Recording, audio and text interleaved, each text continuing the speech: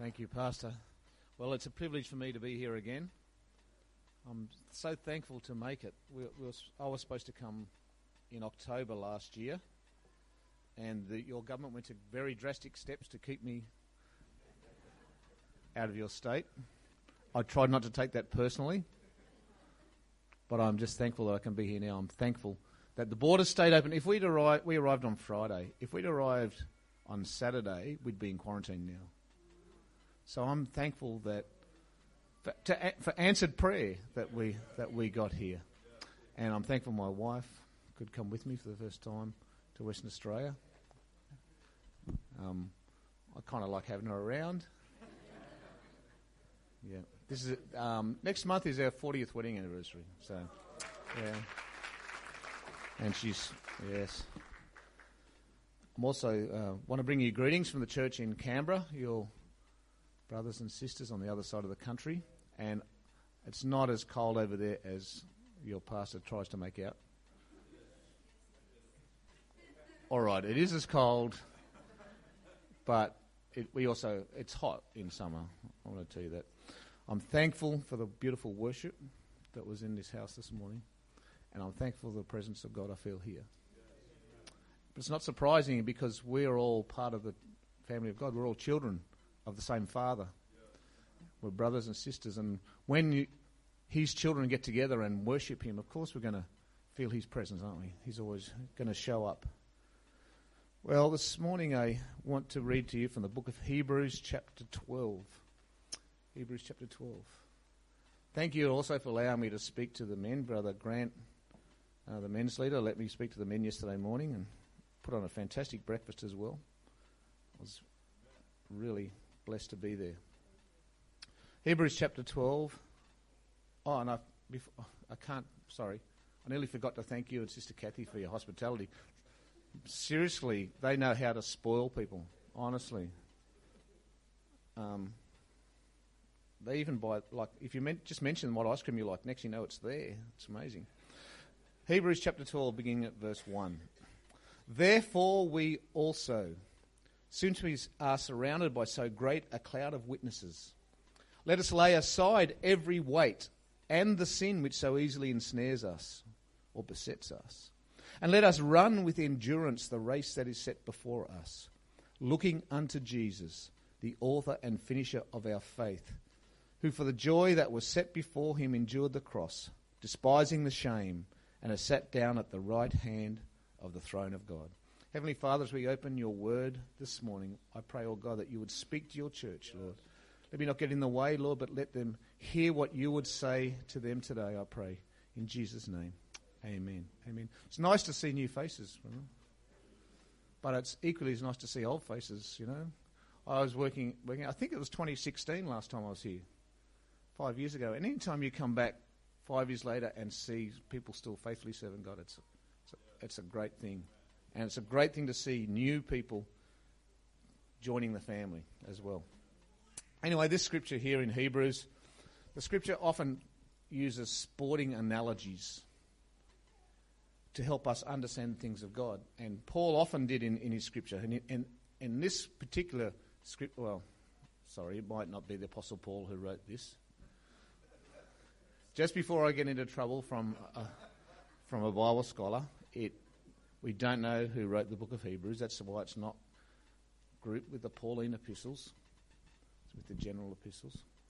But whoever wrote the book of Hebrews, under the inspiration of God, have I covered everything now? Even at Ministers Retreat, I can't help digging myself into holes. It's just what I do, all right? So I try and look at my wife and she tells me, stop digging. Anyway, in this scripture, whoever wrote it, inspired by God, they compared our Christian walk to a race. To a race. Not a sprint, though. Not a sprint. It's not who gets there first, who matures the quickest, who, is the first into the baptistry. There's no, you can read the scripture where Jesus talked about the workers in the in the field, and how they hired some early in the morning and paid them the same as the person who was hired in the last hour of the day. There's no reward for being first in the kingdom of God, as it were. It's not a race that way, but it's a marathon. It's a marathon. We're supposed to run with endurance the race that's set before us, or patience, the race. And it says here in the scripture that to be successful in running this race, in this Christian walk that we've started on, we have to lay aside two things. Firstly, the sin, which so easily ensnares us or besets us. And secondly, we have to lay aside every weight that will slow us down, that will hinder us in this walk, in reaching the end. Because these are not the same things. We know that sin's a weight. It will definitely slow you down, no doubt about that. But there's also other weights that are not sin that can have an effect on your Christian walk as well. And this concept of a marathon, of endurance, of being a race of endurance, was backed up by Jesus, of course. He recorded a couple of times of saying the same things, and I've got here Matthew chapter 24, verse 13, where he said this more than once. He said, "He who endures to the end shall be saved." And of course, in our Christian language, we like to use the word saved. Some people don't understand what that means. What it means basically, who's going to make it to the end? Who's going to make it into the presence of God? That's what it means. And I remember when I first came to church, one of the brothers told me this. He said someone asked him, "Who's going to be saved? Who's going to make it?" And, you can give all these answers. You can say, he's got to be baptized, got to be repenting of your sins. You've got to be born again, because that's what Jesus told Nicodemus, didn't he? He said, if you're not born again of the water and the Spirit, you can't even see the kingdom of God, never mind enter the kingdom of God. But this brother said, no, the scripture says, he that endures to the end, he's going to make it. And it's true that unless you're born again, you can't enter the kingdom of God, because Jesus said so. That makes it true. But it's a new birth. It's a new birth. That means it's just the beginning. It's just the start of this race. A new life starting, if you like, being born again, a new life from that moment on. And I love babies, Your pastor and I were talking about how much babies are great and what a pity it is they have to grow up.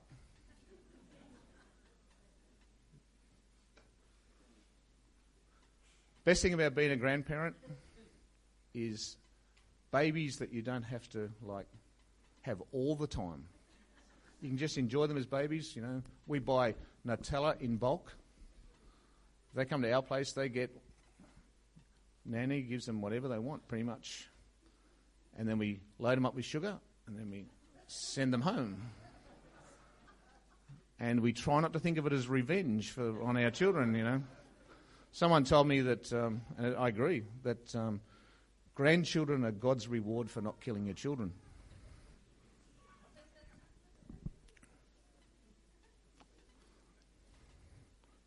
Brother Cholowski, he's a wise man. He told me if he'd known grandkids were so good, he'd skip the kids, go straight to the kids. I've gone off on a tangent, haven't I? And the new birth is a new life. It's a new beginning. When we are born again, we still need to grow. We still need to mature. We don't want to... The scripture talks about those who, they have the milk when you're a baby and meat for those that are more mature, And that's what our task is. This is the race that we're enduring in, is actually our maturation and growing in the Lord. I keep looking at him to make sure he doesn't... Just making sure you don't, disagree. We are new creations. When we're baptised in Jesus' name, all our sins are remitted, paid for in full, and we're clean. We're born again, and then we're filled with the Spirit. That's the newness of life, or walking in newness of life. And we're just like a little child. We're clean and new and precious. And as we grow, we are transformed, the scripture says, by the renewing of our minds. And we are changed into the likeness of Jesus. We're changed into his image. So I guess if you ask me, who's going to make it? Who's going to be saved, if you want to use that Christianese, is the person that's born again and endures to the end. Born again that endures to the end. And the scripture we just read in Hebrews reminds us that to make it to the end, to endure to the end, we have to put off the heavy things we carry. Because we don't just want to start the race, we want to finish the race. The scripture in Hebrews tells us to lay aside your sin, lay aside your sin. That means it's something that we have to do. I told the men yesterday that sometimes people are waiting for God to do things that you can do. I told them a story about a lady who would ring up asking for prayer for a job and then wouldn't get one because she didn't go and look for one. And she'd say, prayer doesn't work. But we know if she went out and looked, she would have found a job. If she'd prayed first and then went out, prayer is important. I told them that God's not willing that any should perish, but that all should come to repentance. And sometimes we wish God would make people repent, don't we? Let's just be honest here. There's some people that we would say, go right ahead, God. But you have to choose. You have to choose to repent. You have to choose to be baptised. It'd be good if you're walking past the Swan River, and God just goes, and you're baptised. But that's not how it is. He will not do what we are called to do. And we are called to make the decision to repent, and we're called to make the decision to be baptised. And then there's a promise with that, of course, being filled with the Spirit of God. But in this scripture, we're told to lay off the sin. That tells me that it's no good waiting for God to take it away from us. We have to lay it off. We're commanded to do it. And if you're commanded to do something in the scripture, you have the power to do that.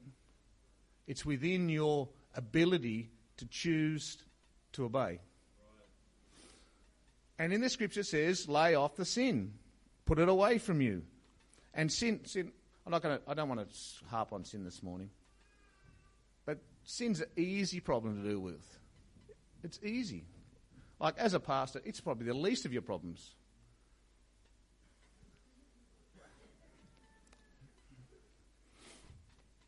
Because when you do the wrong thing, all you have to do is confess, repent, and obey. Fixed. They're not running away from my preaching, are they? Confess, repent, obey. Because when you confess your sin, that doesn't mean you have to confess it to any person in particular. It means you need to confess it to God, and quite often I think you need to confess it to yourself. And to me, confession is, instead of talking like we talk, we start talking like God talks. So instead of us saying, oh, everybody's doing it, or it doesn't matter, it's okay, we start talking like God talks. It's not right. It's wrong. It's not for you. There's better for you. That's what confession is. And confession is an important step because it's us admitting to ourselves about what's happening. And repentance, that's Christian word, means turn from doing wrong to turn what's right. It's not just deciding not to do the wrong thing anymore. That's not repentance. Repentance is instead of doing what I want to do, I'm going to do what God wants me to do. I'm going to turn from that to this. It's a different choice. It's a different way of living. But when we're doing that, then we're starting to think like God thinks. So instead of using our own knowledge, our own understanding, our own background, we're starting to think like God thinks and living the way that He tells us to do it. And of course, as I said, obedience, when we obey, then we're beginning to act like God acts. We're actually doing the things He wants us to do instead of doing what we want. But as I said, the first step in that is confession, and that's an important step. And the reason for that is there's no responsibility where you have no authority. There's no responsibility where you have no authority. What do I mean by that? So, for example, let's say you work for someone, you're employed by a shop, And that means, as an employer, you're not responsible for the practices and policies of that shop, of that workplace. You're just an employee. You're not the owner. You're not the manager, perhaps. You don't decide on what they do. You don't decide on what they sell. You don't decide on the payment methods they take. So, because you don't have control over that, and because you don't have control over that, you're not responsible for it. So, for example, if your employer, I know some places at home won't take debit and credit cards. They'll only take cash. Any places here like that? Hardly any, is there? But there's some, and we know why they want to take cash, don't we? Let's face it. It's because they don't want to pay the fee. But if you're an employee at that shop that only takes cash, you're not responsible for that. It's not your decision.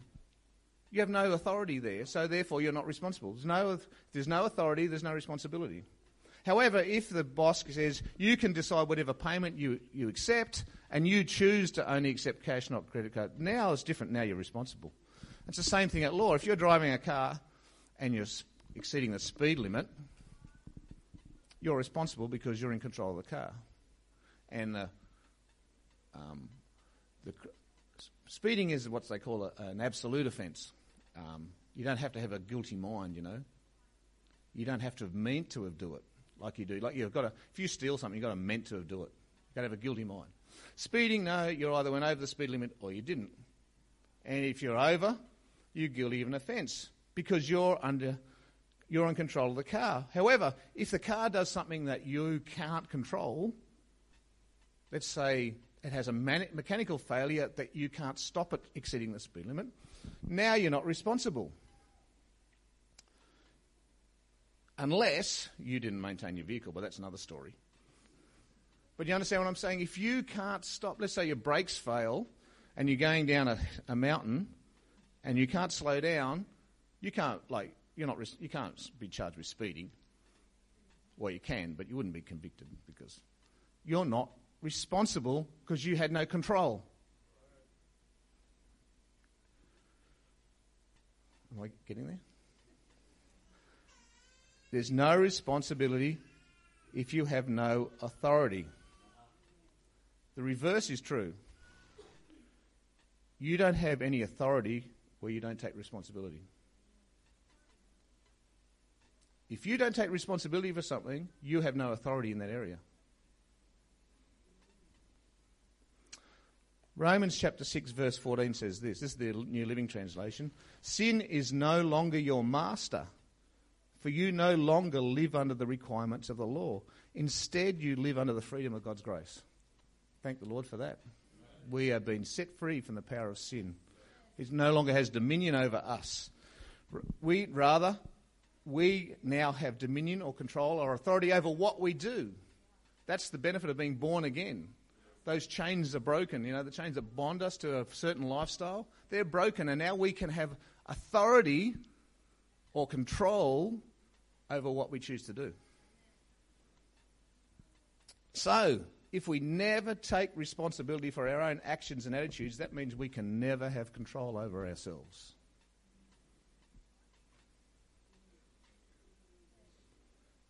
And the first step to taking responsibility for your own actions and attitudes is to confess it to God and yourself.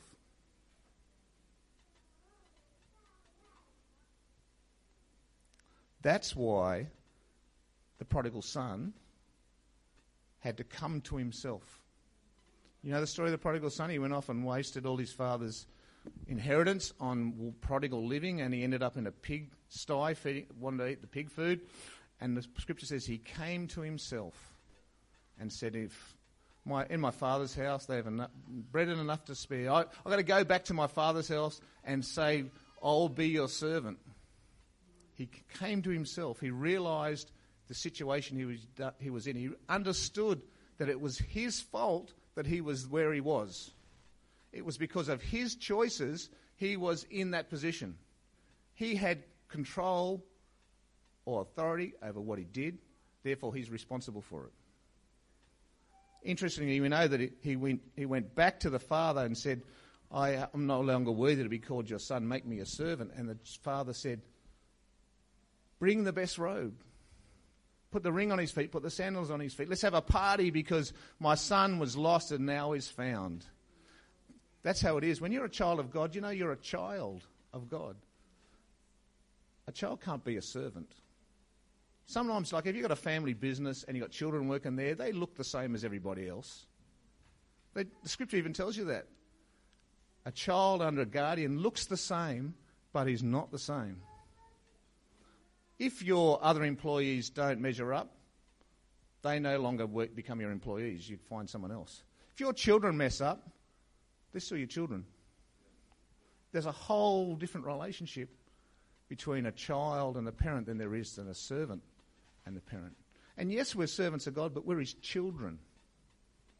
That's a whole different relationship.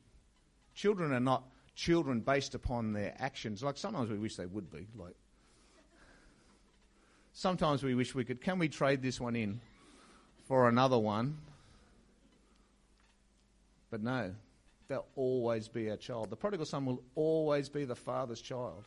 No matter what he did and what he had to come to himself and come back. He couldn't live under the house, but he had to come back. But he'll always be the father's child. If you go to an AA meeting, the first thing you have to do is admit you're an alcoholic. Because if you want something out of your life, you have to bring it in the open and let it go. You've got to bring it into the light and release it. When you keep it hidden inside, it's there and staying there. I said I didn't want to talk about sin. Let's finish. That's enough about it. So let's talk about something else. Let's talk about the every weight. The every weight. The every weight. What things like anything that hinders our spiritual life, not sin, but circumstances or attitudes or weaknesses or character flaws or culture. Anything that makes it harder to live as we should. I might tell this story. My wife and I met this lady on the 11th of January 1980. And we got married about 18 months later. And then we did our normal thing. We had a couple of children and we bought a house. And at that time, we had a government treasurer who said we needed to have a recession. The older ones who remember that. Do you remember that? Yeah, the recession we had to have. And we were paying a mortgage at the time, and our mortgage interest rate, what are your mortgage rates now, 3%? 3 point, yeah. We went to 18.5%. 18.5%. It killed us, I tell you. And it put us under a lot of pressure, I have to say. And also at the time, I was a policeman. And it was a good job. It's a respected job, mostly. Mostly, it is. It's a good job. But with the pressure of the mortgage and the pressure at work, we started having marital problems, as many people do and under those similar circumstances. And in fact, we separated. Do you mind if I tell them? It was a long time ago. And Debbie went to Queensland with our children, ostensibly for a break, but I knew she wasn't coming back. And then I came to myself and I said, being married is more important than a house or a job. Our relationship is worth far more than either of those things. It was a turning point in my life. There's nothing wrong with my job. The job was good. It was a respected job. There was nothing wrong with buying a house. Buying a house is a good thing. But there was something more important that they were hindering, that they were causing damage to. So I resigned from the police force, and we sold our house, and here we are, 40 years. And it's the same when you're walking with God. Some things, and there's nothing wrong with them, but if they're hindering your relationship with our Father, there's something now that's much more important than anything like that. In Mark chapter 10, verse 46 and verse 47, it talks about Jesus. It said, they came to Jericho, and as he went out of Jericho with his disciples and a great multitude, blind Bartimaeus, the son of Timaeus. That's, as a Bible scholar, you say, why does it say son of Timaeus when it already says his name was Bartimaeus? Bartimaeus means son of Timaeus. Sent by the road, begging. And when he heard that it was Jesus of Nazareth, he began to cry out and say, Jesus, son of David, have mercy on me. You know the story of blind Bartimaeus? And they told him, stop crying out, stop crying out. And he cried out the more. He cried out louder. And verse 51 it says, and Jesus said to him, what do you want me to do for you? And the blind man said to him, Rabbi, or Rabboni, that I may receive my sight. And I thought, that's a strange thing, isn't it? Here's this blind guy begging by the roadside in his beggar's rags, and he hears Jesus coming past, and he cries out, Jesus, have mercy on me. Son of David, have mercy on me. And Jesus stopped and called him, and he threw off his beggar's robe, and he went up to him, and Jesus said, what do you want? Hello? I'm blind.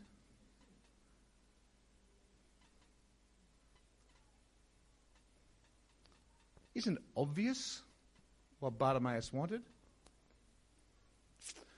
Debbie started coming to church a long time before I did. I'm picking on you a lot today, aren't I, Dale? She started coming to church 9 years before me. 9 years. And she later told me that when she was in church and I wasn't, I was a great excuse.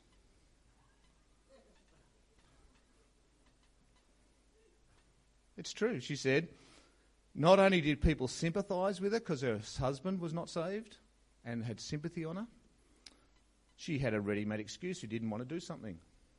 She didn't even have to lie. She didn't say, oh, my husband won't let me. She'll say something, oh, I just don't want to, my husband might not like it.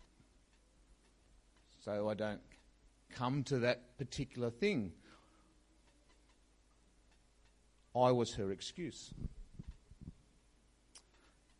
And she was praying for me to start coming to church, but did she really want me to?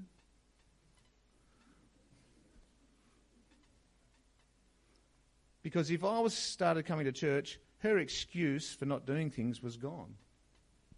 And if I was coming to church too, what would that mean for her?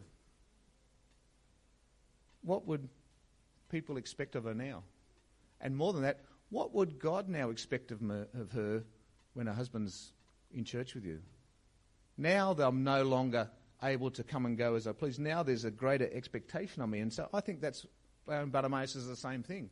Bartimaeus was blind. If he suddenly could see, how's he going to live? His blindness, if you like, was his job. He had probably, I'm only guessing, but I think it's a fair assumption, that as a blind man at that time, he had no trade or background in employment, or he was blind. That was it. His blindness was his identity. We even call him blind Bartimaeus. And you take away the blind, his identity is gone. And I've seen people that their, what's the word I'm looking for? Affliction is their identity. Take it away, and they don't know who they are. Blind Bartimaeus, you take away his blindness, his whole life's changed. People are not going to just give him money anymore. He would have to work. Maybe he had no idea what he would do. No wonder Jesus asked him what he wanted. What do you want? And Bartimaeus identified the thing that was holding him down. He could have asked for something else and stayed blind and just stayed in the same place for the rest of his life. But he realised that without his blindness, he could never progress. Without his blindness being healed. His future without his blindness might have been unknown or even frightening, or it must have been a frightening thing for him to consider. But he knew he was stuck where he was until he brought it out, until he confessed it. And that's what he did. He said, that I might see. His healing opened the door for so much more than he had up till then. He could have been safe how he was, or he could have taken that bold and step that requires a lot of courage to see where God would take him. And we can be struck by the same fear. We can say we want to change, we want to throw off the weight that's stopping me moving forward, but what happens if it's gone? What would God expect of me? With the way things are, at least I know who I am. At least I know where I am. I know how to act. I know what's expected of me. You know, the Apostle Paul said in 2 Corinthians chapter 12, this is once again the NLT, it says, even though I have received such wonderful revelations from God, so to keep me from becoming proud, I was given a thorn in the flesh, a messenger from Satan to torment me and keep me from becoming proud. 3 different times I begged the Lord to take it away. Each time he said, my grace is all you need. My power works best in weakness. So now I am glad to boast about my weakness, so that the power of Christ can work through me. Paul had a thorn in the flesh.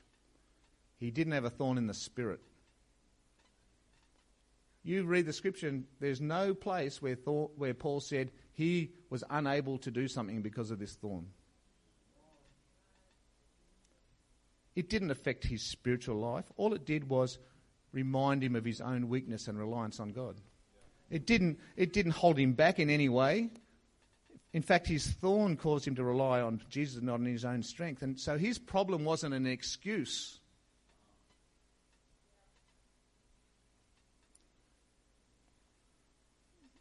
It's harsh, but we can say that afflictions are reasons, not excuses.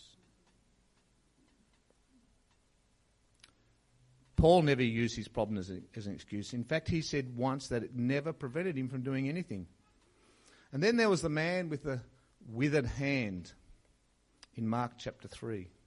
Jesus entered the synagogue again, and a man was there who had a withered hand. And it says the Pharisees wanted to, looking at him to see if he's going to break the Sabbath by healing the man on the Sabbath, because that was against the law. Anyway, in verse 5 of Mark chapter 3, it says, when Jesus had looked around at them with anger, being grieved by the hardness of their hearts, he said to the man, stretch out your hand. And as he stretched it out, his hand is restored as whole as the other. When Jesus said to the man, stretch out your hand, so here's a guy who's got a withered hand. I don't think it says what hand it was, does it? No, don't think so. So let's say it's this hand. His hand's withered. And Jesus came to him and said, stretch out your hand. If it was you, what hand would you stretch out? The good one.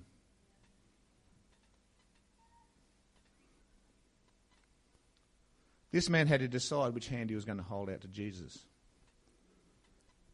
Maybe he thought to himself, this is who I am. This affliction is my excuse. I'm used to how I am with this. If I don't have this affliction, what's it going to mean for me? Maybe he decided, I don't want to go out the front of everybody and hold out my withered hand for them to all look at. And that's a real fear. I don't want to draw attention to my flaws. I don't want to expose my weakness to everybody. So Jesus gave him a choice about which hand he would offer. And he had to choose, do I want to change? Do I want to change? He needed to confess to God and to himself that his hand was withered. Jesus said, hold out your hand. He could have held out his good hand. But he needed to say, I have a withered hand that needs healing. This is hindering me. This is stopping me being what I can be. And if we are willing to expose our flaws to God, we don't need to fear what will happen. We don't need to fear who we will be or what we will become of us. Because God is for us.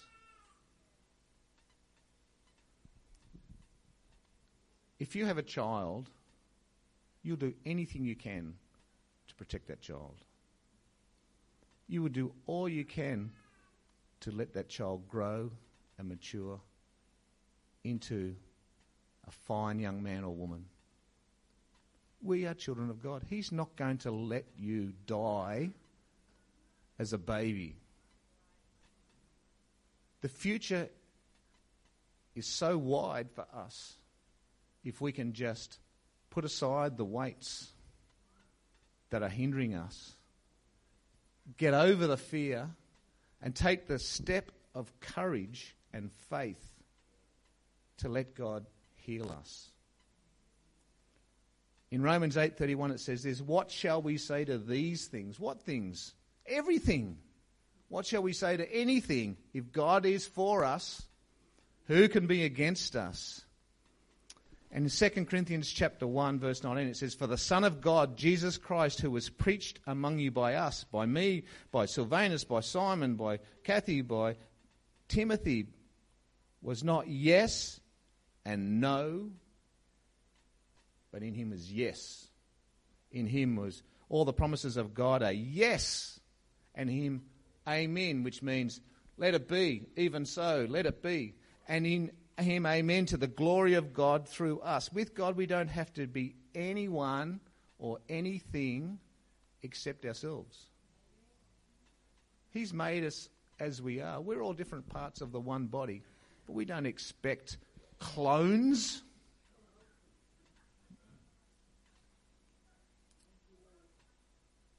We don't have to fear rejection, because he loves us and accepts us just as we are, with all our faults and our flaws and our weaknesses and our quirks.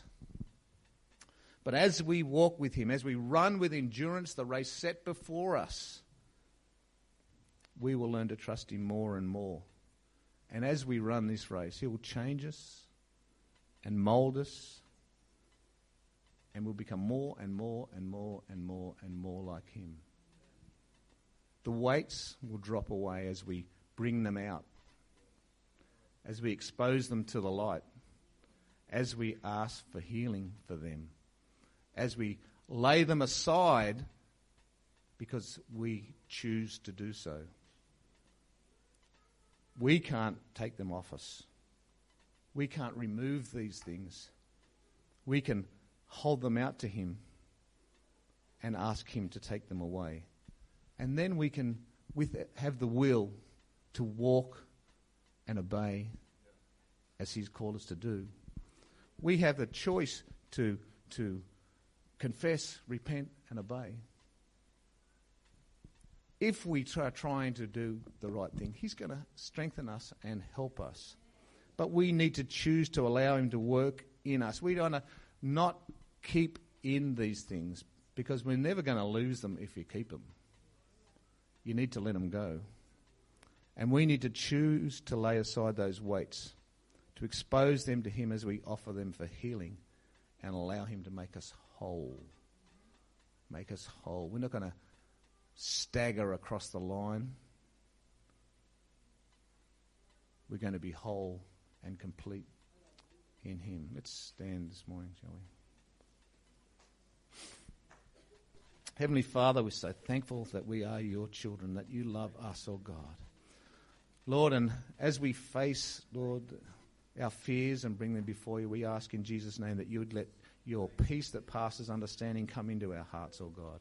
Help us to have faith and boldness and confidence in you, because you deserve our confidence. You are our Heavenly Father. You care for us, O God, and you have an expected end for us. You have a plan and a purpose and a future. And we place ourselves into your hands and your care, Lord, and I pray in Jesus' name that each one of us, Lord, as we bring our flaws and our faults and our weaknesses before us, O God, that you would remove them from us. Help us, O God, to lay off these weights. Help us, Lord God, to confess any sin, Lord God, to identify it and remove it, ask you to remove it from us, O God. We place ourselves in your hands and your care because you love us and we love you. We're so blessed to know you, O God. We thank you in Jesus' name. In Jesus' name, brothers.